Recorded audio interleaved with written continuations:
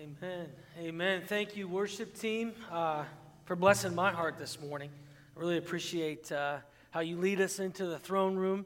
Well, again, welcome, church. We are so glad you are here with us in person and online. We are going to continue in our series in the book of 1 Peter, where the title of the entire series is Hope in a Pandemic. We are in the midst of a global pandemic. It doesn't just affect us here in Indiana. It doesn't just affect us here in the United States. It is a global pandemic where everyone around the world is still dealing with this pandemic. Together, we are united with the global church in this time. And so we need hope in a pandemic. Amen? Amen. We need hope in these times of stress and anxiety. So we're going to be jumping in, and today I'm titling the sermon, The Garden of the Soul. The Garden of the Soul. That is what we're going to be looking at this morning. Well, I want to share with you about gardens. Again, as I said last week, I don't know a whole ton about gardening, but I do know that it's important that the soil is moist and that the weeds are pulled. I was talking with someone on Monday about their plants that they have in their household, and they actually have a Venus flytrap. And that to me is just remarkable. They captured a spider and they put it into the flytrap, and they watched this plant, which is well watered and well weeded, eat this spider slowly. Now, to me, those things are incredible. God's creation is beautiful. God has created the beauty of plants, the beauty of flowers, the beauty of us being able to eat food that is grown in the soil that He has created. Just the beauty of God's creation is astounding. And you could see really ugly plants like a Venus flytrap, or you could see really beautiful plants. But in order for those plants to flourish, the garden must be weeded, and the garden must be watered.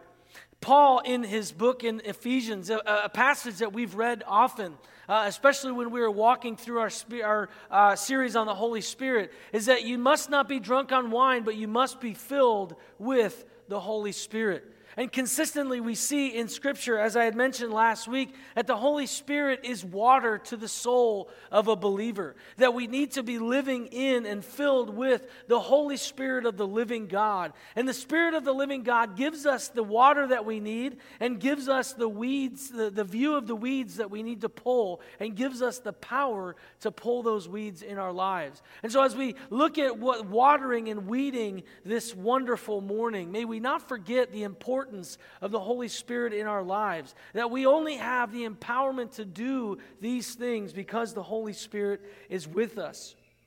But you and I are called to hopeful holiness. We could even title this particular passage Hopeful Holiness Part 2, because Peter is consistently going through this idea of hopeful holiness. So in order to be holy, we must do some weeding and watering in the garden of our souls.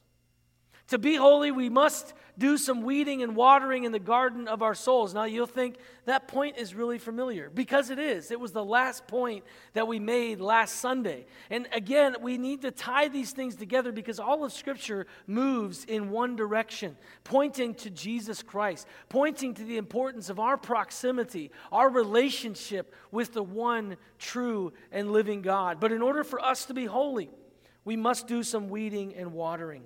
Only when that weeding and watering has been done can we walk in the hopeful holiness that we are called to. So we are going to look at this passage for this morning and answer the question, how can we walk in hopeful, healthy holiness? And we're going to be looking at how we can water and what we are to water and what we are to weed in our lives. I believe Peter gives us the answer to the question, how can we walk in hopeful, healthy holiness? If you have your scripture, we're going to be looking at 1 Peter 1:20 through 1 Peter 2:3. It'll also be on the screen. So read with me the word of the living God. He was foreknown before the foundation of the world, but was made manifest in the last times for the sake of you, who through him are believers in God, who raised him from the dead and gave him glory, so that your faith and hope are in God. Having purified your souls by your obedience to the truth of a sincere brotherly love, love one another earnestly from a pure heart, since you have been born again, not of perishable seed, but of imperishable, through the living and abiding word of God. For all flesh is like grass, and all its glory like the flower of grass. The grass withers and the flower falls, but the word of the Lord remains forever. And this word is the good news that was preached to you. So put away all malice and all deceit and hypocrisy and envy and all slander. Like newborn infants, long for the pure spiritual milk, that by it you may grow up into salvation, if indeed you have tasted that the Lord is good. Remember, Peter is talking to the early church, the persecuted church, under a terrible, terrible Caesar, who was killing them and murdering them and just taking them apart as the church because simply they believed in Jesus. He saw them as a threat for some reason and lied about the burning of Rome and said it was the Christians' fault. And here Peter is saying, live in hope. Live in this hopeful holiness. In the midst of all that is going on, live in hopeful holiness. And I believe that in this passage, Peter gives us 4 areas of watering and 2 areas of weeding that we need to put into our lives to have a healthy, hopeful, holy soul. And the first area of watering Peter gives is that of remembrance. Because remembering the resurrection empowers the believer's faith and hope. Peter takes them back again to the resurrection of the living King. He says the reason why you believe in Jesus in the first place is because you believe in the resurrection of Jesus. This is the epicenter of our faith. If you read 1 Corinthians chapter 15, Paul talks about the importance of the resurrection and says if Jesus didn't raise from the dead, we're the biggest idiots on the planet and we should be pitied. He literally goes on to talk about how silly our faith would be if Jesus did not raise. But he ends that thought with Jesus did rise.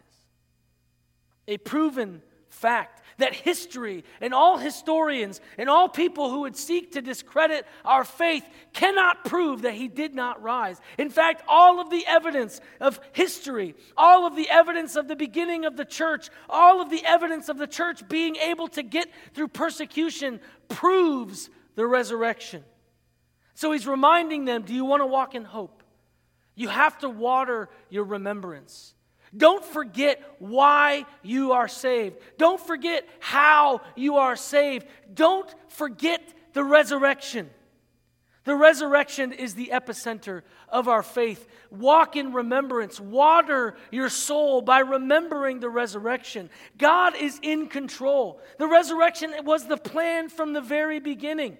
He's saying, how can we know that God is in control, even of the situation that seems as if God has lost control? How can we know with a fact that he is in control? Simply because the resurrection.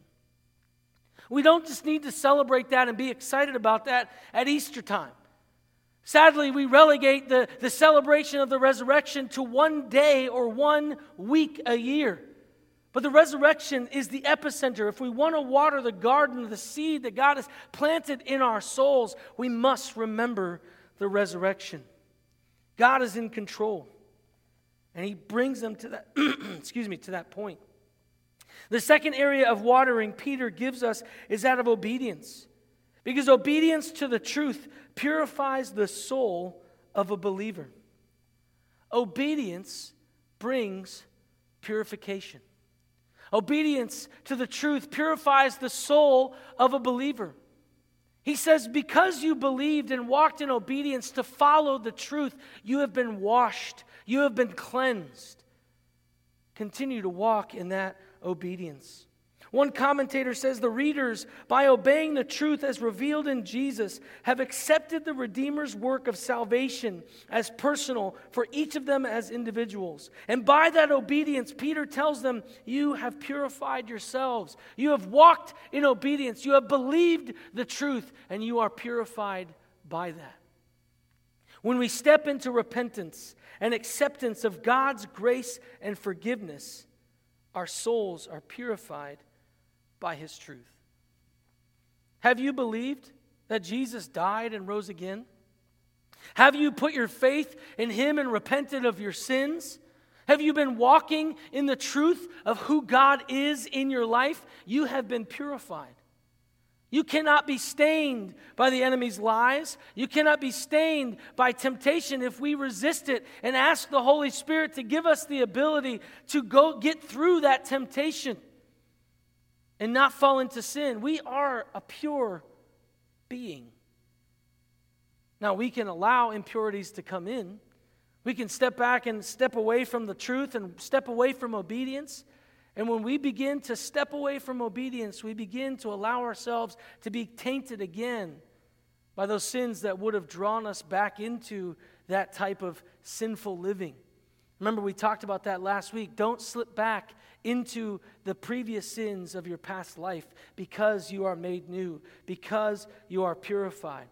But I believe that Peter here is not just talking about the obedience of accepting Christ. Many commentators leave it there, but I believe he's saying in all of our obedience, as we continue to walk in obedience, as the Lord calls us to deeper levels of faith, as the Lord calls us to deeper levels of holiness, as He calls us to deeper levels of sanctification, we will be continually purified.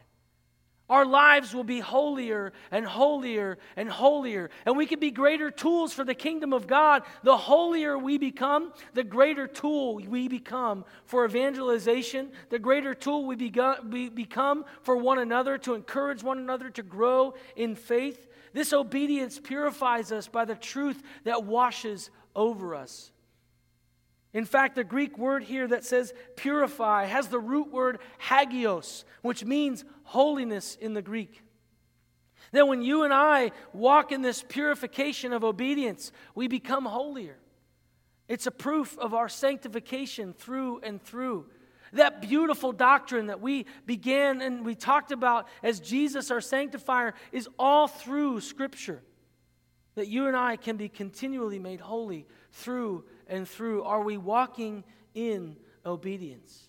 When the Holy Spirit presses upon your heart to walk in a certain way, are you walking in obedience? When the Holy Spirit says, water this part of your life of obedience, are we walking in that? When He says, this is a weed that you need to pull, are we walking in obedience, or are we rejecting it? Are we continuously being made holy? We're called to obedience. Obedience is difficult. Just look at your children. Even as adult children, obedience is difficult for them, right? I was talking with my dad this weekend, and we were talking about some things I was wrestling with, and he said, you know what, Marvin, you still wrestle with wanting things right now. He's like, stop it. He's like, that was something that you did when you were a kid. He's like, just wait and be patient for the Lord to do what He's promised He will do. It's a good word. You need to walk in obedience and patiently wait for what God is saying and what God is doing. The third area of watering Peter gives us is that of love. Pure love present in our lives is a sign of a healthy soul. Pure love present in our lives is a sign of a healthy soul. Hillier, a commentator, says that very process of purification and so increasingly become Christ-like means that their relationship to fellow believers benefits too, so that you have sincere love for your brothers. When we are walking in that obedience, when we are being purified by the truth of the living God, we will walk in greater love for one another. It is a natural byproduct of the beauty of obedience. And he says, it's very clear in the Scripture over and over again, if you are not loving your brother, the Word of God is not in your heart. If you're not loving your fellow believer, something is off, and you are allowing weeds, and you are allowing your soil to become dry. If you can't look at your brother who you disagree with on so many different levels and love them despite those things, you're not walking in the truth. And these are hard words, especially in a time where the enemy is trying to divide the church. He's trying to divide the church on so many different levels, ethnically, politically, geographically, financially. And we see it, and he's winning. He is winning the war for the division of the church, where we can look at someone and say, I can't even think how you can be a believer with that, whatever it is, separated from what you believe or what the things that you hold to that aren't the Scripture, obviously. We need to love one another. Remember, Peter is talking, he's speaking to a church that has all sorts of political, geographical, monetary, and religious history. He's not talking to a people that have always thought the same way. He's not talking to a people that have always walked in the same path. He's not talking to people who've had the same religious beliefs like Jews their entire lives. He's talking to a diverse church. He's talking to a church that looks at one another and says, I disagree with your past. He's looking at a church that says, I disagree with the way you dress. He's looking at a church where they can disagree agreeably, and he's saying, listen, the only way you're going to get through this persecution is by loving one another.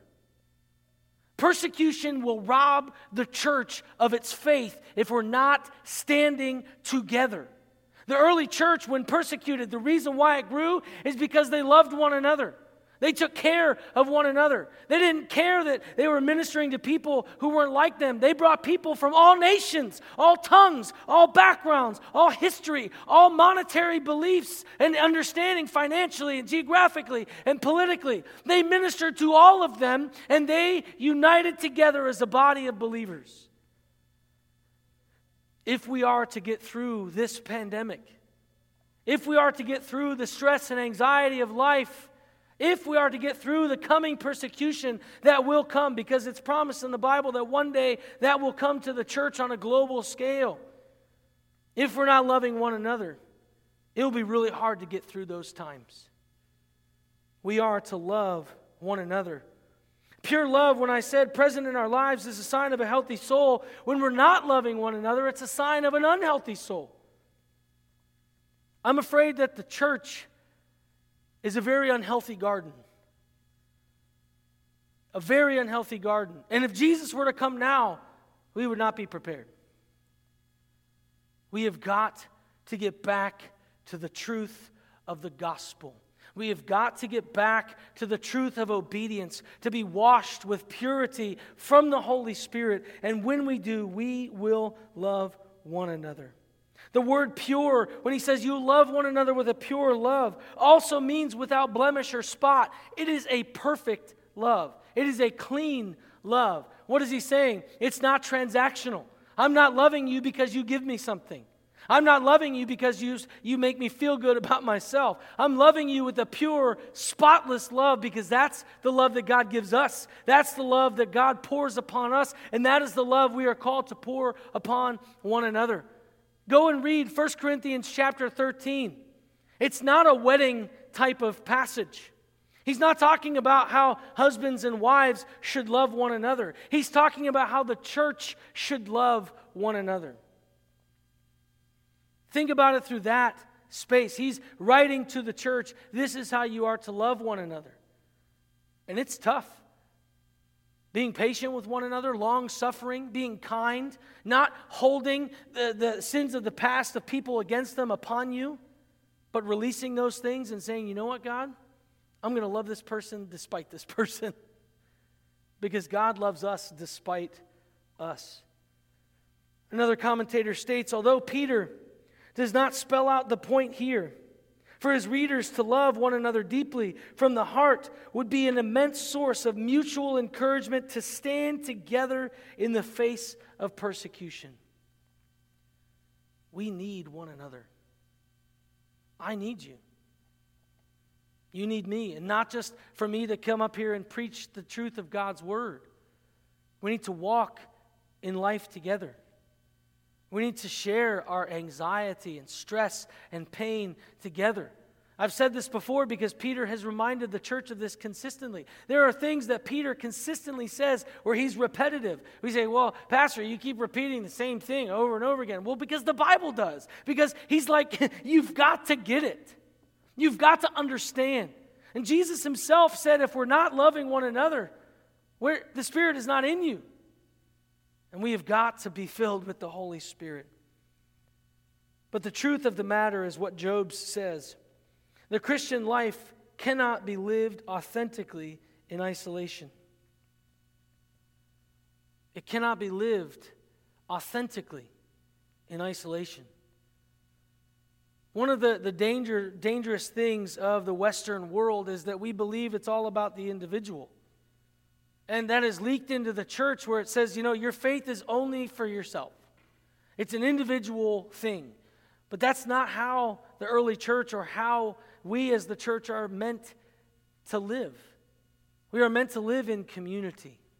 We are meant to be in each other's homes. We are meant to pray with one another. I love it when believers call me and say, hey, can we come over to your house for prayer that you could pray over us and anoint us? Or me. Because that is necessary. That's a beautiful thing, saying we need one another. We need one another to be prayed over. Peter requires love for fellow Christians as the great mark of true holiness. And Jesus made similar statements as I had said before. John 13:34, John 15:12, and John 15:17. You can go look those up. The importance of love is vital. And he uses the word when he says the seed of God is imperishable within us. This is why I had to go with the idea of garden in the garden of the soul, because he uses the Greek word spora, and that Greek word spora is a planting seed. He's saying that there was this beautiful grain that was planted in your life, and it doesn't die. It will never fade. And if you allow that spora to be watered, if you allow that garden to be weeded, you will love one another. Loving one another is a mark of holiness. But when we don't love one another, that's a mark of unholiness. And we walk in immaturity in our faith. If you don't love your brother and your sister, despite your brother and your sister, you are not a mature Christian. No matter how long you've been in the church, no matter how long you've worshiped the Lord through song, no matter how many times you've read the Bible, if you do not love your fellow brother or sister despite them, you are an immature Christian. Those are hard words. He's saying in order for you to get through this, you need to love one another. Because your immaturity will show up. Your immaturity will cause division in the church. And that is the last thing the persecuted church needs. The persecuted church, the church in general, whether persecuted or not, needs love. We are to be marked by love. Our holiness is to be marked by love. We need to water love in the gardens of our soul. We have to. We have to do that. The fourth area of watering that Peter gives us is that of longing. Tasting the goodness of the Lord leads to longing for more. Tasting the goodness of the Lord leads to longing for more. Some of you may know this about me, some of you may not. I love buffalo chicken pizza. I love it. And the best in town is Venice.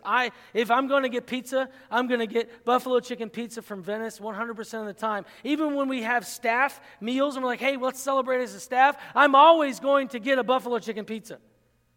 And the staff has learned to like it. It'll always be that way because it is my favorite food. And one of the dangerous things about your favorite food is when you taste it, what happens? You want more. Right? And so I tend to try not to buy the extra large size because I know that I'll want more. And my family, my kids, they don't eat it. So it's all for Hillary and I. And she eats 2 pieces and it's done. And I'm like, whoo, 6 pieces looks really good right now. I don't do that all the time. That's gluttony. It's a sin. I do sin that way, I'll admit. But the reality is I want more. I desire more. And the longing that we are to have for the Lord when we taste Him should be even greater by 10, 100, 1,000 times for that longing. And that beauty of longing is this sense of I cannot be satisfied without it. I cannot be satisfied without more of God. Because when we taste God, we long for more. Water that longing. Water it. Don't step away from it. Don't say, oh, that's weird that I want God so much. I mean, who says that? Go after it. Lean into that longing. As the deer pants for water, so my soul longs for you. That's the psalmist talking about his longing because he has tasted the goodness of the Lord. The Greek word for word of God is logos, which in the book of John reminds us of Jesus. It's not just the living word of God, it's the abiding word of Jesus living among us, the Holy Spirit living within us, this desire for more, long for more of the word of God, long for more of the Spirit of God, long for more of Jesus to be glorified in your life. We are to be a people of longing.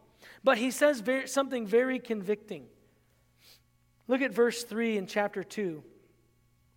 He says, if indeed you have tasted that the Lord is good. Like newborn infants in verse 2, long for the pure spiritual milk, that by it you may grow up into salvation. If indeed you have tasted that the Lord is good. Why is that a convicting word? He's saying, if you're not longing for more, you have not tasted the goodness of the Lord. Peter is crushing these people. He's crushing us. They're in the midst of persecution. And he's like, listen, you need hope. So I need to be very, very real with you. I need to be very, very specific with you. Because if you're going to continue in hopeful holiness, you need to know the truth. And if you're not longing for more, if you're not hungry for more of God, you have not tasted the goodness. It's like having the buffalo chicken pizza on the table and you smell it and you see it and you're like, that looks really good. But you don't taste it. You just step back and say, not today. But the Lord is good, my friends. The Lord tastes good. Amen? The Lord is good. And we need to taste His goodness. Water the goodness of God within you. If you've not been longing for more of God in your recent time, say, God, let me taste you again. Let me taste your goodness. Let me experience your goodness. And that doesn't mean that everything's going to line up. That doesn't mean that all of a sudden you're going to get more money. It doesn't mean all of a sudden that things are going to fall into place and it's going to be perfect and you're going to get that promotion. That's not what I'm saying when we say, let me taste your goodness. We're saying, let me be present with you. Let me just be on my face and pray. Let me just experience the goodness of your Holy Spirit. Something I had said earlier this week is this, and I posted it on Facebook because I was so convicted by it. The neglect of the Holy Spirit in evangelical churches has allowed other spirits the ability to creep in. When we neglect the Holy Spirit and we're not tasting the goodness of the Lord and through the Word of God, we are allowing other things to come into our lives and into the church. We've sought to move forward in our own power, something Jesus commanded the disciples not to do. Acts 1:4, He said, don't do anything until the Holy Spirit comes. Now, these were the disciples. These were the guys that walked with Jesus. They knew what He had said. They knew what He had done. And He says, don't do anything, but wait for the Holy Spirit. Pray. Ask for the Spirit of God to come. And when they were filled with the Holy Spirit, the church was birthed. And the Holy Spirit was a mark in their lives. They depended upon the Spirit of the living God. They were watered by the Spirit of the living God. Allow the longing of God to be watered in your life, because the garden of your soul will shrivel and die without the water of the Holy Spirit. It's true. The garden of your soul, of our souls, will shrivel and die without the water of the Holy Spirit. We need the water of the Holy Spirit in our lives. We cannot walk in love without Him empowering it. Because the love that we are called to is a cosmic, otherworldly type of love. And that's why it's strange. That's why we're weird. Because it doesn't make sense. It's not natural for us to love our enemies. It's not natural for the church to come together with all ethnicities, all political persuasions, all histories of sin and all these different things that come together as the diverse church. That's not supposed to happen in the world. The only reason why that can happen is because of the Holy Spirit empowering the church to love one another. We need to be marked by our love. And we also need the abiding Word. Listen to what he says about the Word of God. He says, love one another earnestly from a pure heart, since you have been born again, not of perishable seed, but of imperishable, through the living and abiding Word of God. And then in verse 25, one of the most powerful, memorable things that we have in our Christian faith, but we don't always live out, but the word of the Lord remains forever. You and I need to be in the Word of God. I am tired of seeing all kinds of things that happen in the American church from pulpits of several different churches where they don't preach the Word of God, but they preach all kinds of other things. They preach all kinds of other things. I saw on the internet not too long ago that there was a pastor who spent 30 minutes teaching on conspiracy theories to the church. Really? Not even cracking open the Word of God, not even saying how the Word of God informs our lives. We need the Word of God. We need to be watered with the Word of God. We need to go to the Word of God because the Word of the Lord remains forever. It is eternal, it is abiding, it is true, it is life-giving, it is alive. Amen? We need the Word of God. We can't just give lip service. We need to continue to go back to the Word of God. And the Holy Spirit will speak to us. So we've seen the watering of remembrance. We've seen the watering of obedience. We've seen the watering of love. And we've seen the watering of longing. And Peter also gives us two areas of life that we need to weed. Now there's several more, but he highlights a couple of them. And the first round of weeding Peter gives is that of malice and deceit. To water Christian love, the weeds of malice and deceit must be destroyed. Malice and deceit will tear love in the Christian church away. If we have malice for someone in our hearts, if we have malice for anyone, whether they're a Christian or not, that seeps into our soul. We are called to love our enemies as well. We're called to serve our enemies. We're called to care for our enemies, not just our brother. So much so, tenfold more for our brothers. But we're not walking in that because we're walking in malice and deceit. We're deceiving our very selves. And Peter's like, listen, because you need to love one another with a brotherly, pure love, these are things that you need to weed out of your life. If you find yourself having malice for anyone in this world, allow God to weed it out of your life. He doesn't just say a little bit of malice. He doesn't just say a tiny bit of malice. He says put away all malice. Any malice you have, any animosity you have, any anger, any hate that is in your heart, put it away. I've seen a lot and I've heard a lot of hate speech in this time. And you know what? It's only going to get worse. It's only going to get worse. Because no matter who wins the election, there's going to be fights. There's going to be rage. There's going to be anger. There's going to be disappointment. And as the body of believers, we need to put away all malice before that happens. So we're not drawn into it. We've got to put away all malice. We've got to put away all deceit.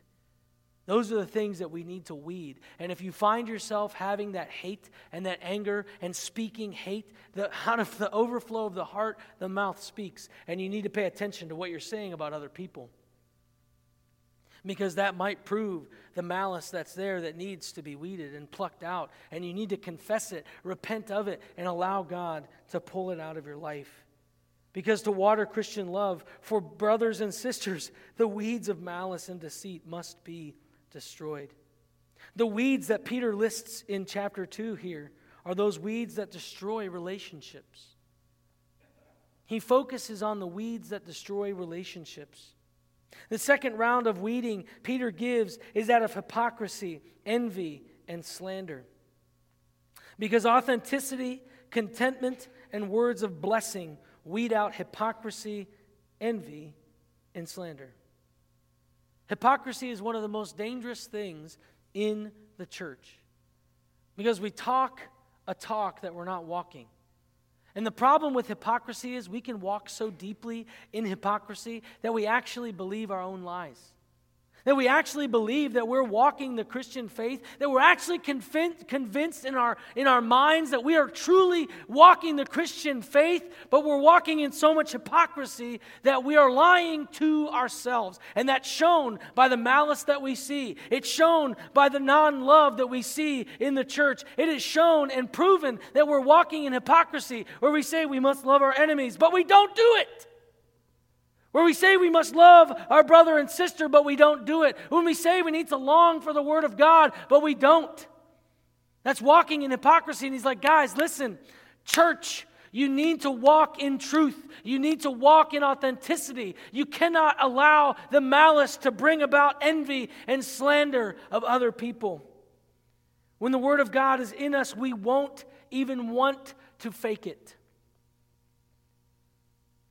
When the Word of God is truly planted deep in our souls and we're watering the Word of God and we're weeding the things of malice, envy, and slander, we won't even want to fake it. We'll want to be honest. We'll want to walk in Christian love where we need support and we need love from one another, where we need our brothers and sisters. We will be honest about it. It talks about envy as well because, it's important for us to recognize that often you and I compare ourselves to others. Often we look at how other people are living and say, why, God, can't I have that? Even in the Christian life, why, God, can't I have the blessings that that person is receiving? Why is that person being elevated and I'm not? Why is that happening? And we begin to walk in envy. And that takes root into our hearts, into a root of bitterness. And bitterness, when it is full grown, will begin in malice and slander of other people. We cannot allow that root to grow in our lives. We cannot walk in comparison. One of my favorite Teddy Roosevelt lines is, comparison is the thief of joy. Comparison is the thief of joy. I share this with my kids. I share this with myself. I've shared this with the staff because it can be very, very convincing that we deserve something more. And we allow this hopeful, holy joy that we are to have be robbed because we're comparing. We cannot allow the weeds of envy and malice and slander to enter into our lives. If the Word of God and the Spirit of God are truly dwelling in us, we will not slander one another. If we are to have a healthy garden in our soul, we must live a Romans 12 lifestyle. I've been talking about Romans 12 because I still can't get out of it. It is such a convicting and convincing word for me that I need to be reminded over and over and over and over again. And in there, he challenges us. The Word of God challenges us again with some of the truths that Peter is bringing, that we are to walk in love, that we are to care for one another, that even if we have enemies and they are attacking us, we are to bless them.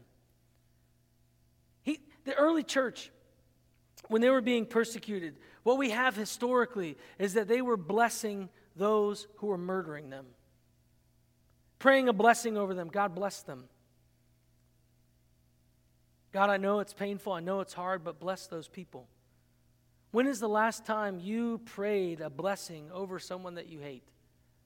Over someone who has hurt you? Over someone who has brought pain in your life? You see, the Christian life is not happy, clappy, simple.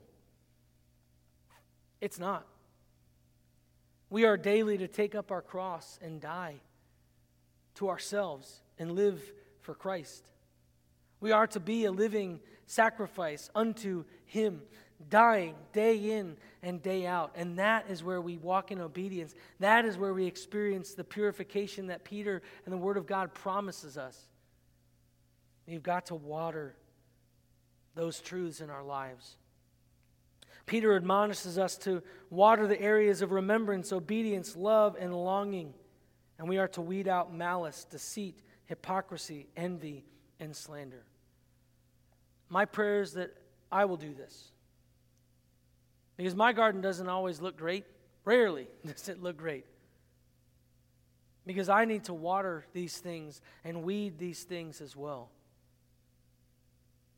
But when we long for God and we are in His Word, and we're empowered by the Holy Spirit, these things happen and transpire in our lives. And if these things are not showing up in our hearts and in our lives, we need to take a really hard look at ourselves and in our hearts and allow God to cleanse us, heal us, strengthen us so that we can have a healthy soul, so that we can go out in the midst of persecution and still bring the truth of the gospel. May we do it. May we choose to water the garden of our soul.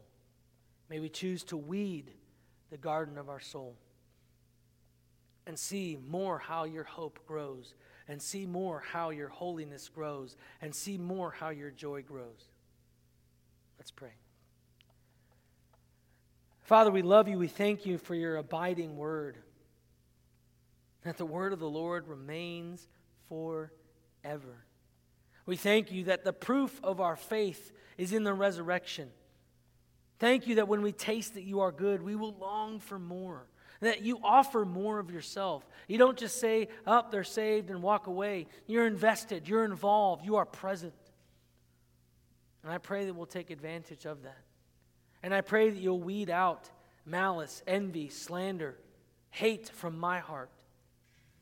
And you'll water the longing and the love and the obedience and the remembrance in my heart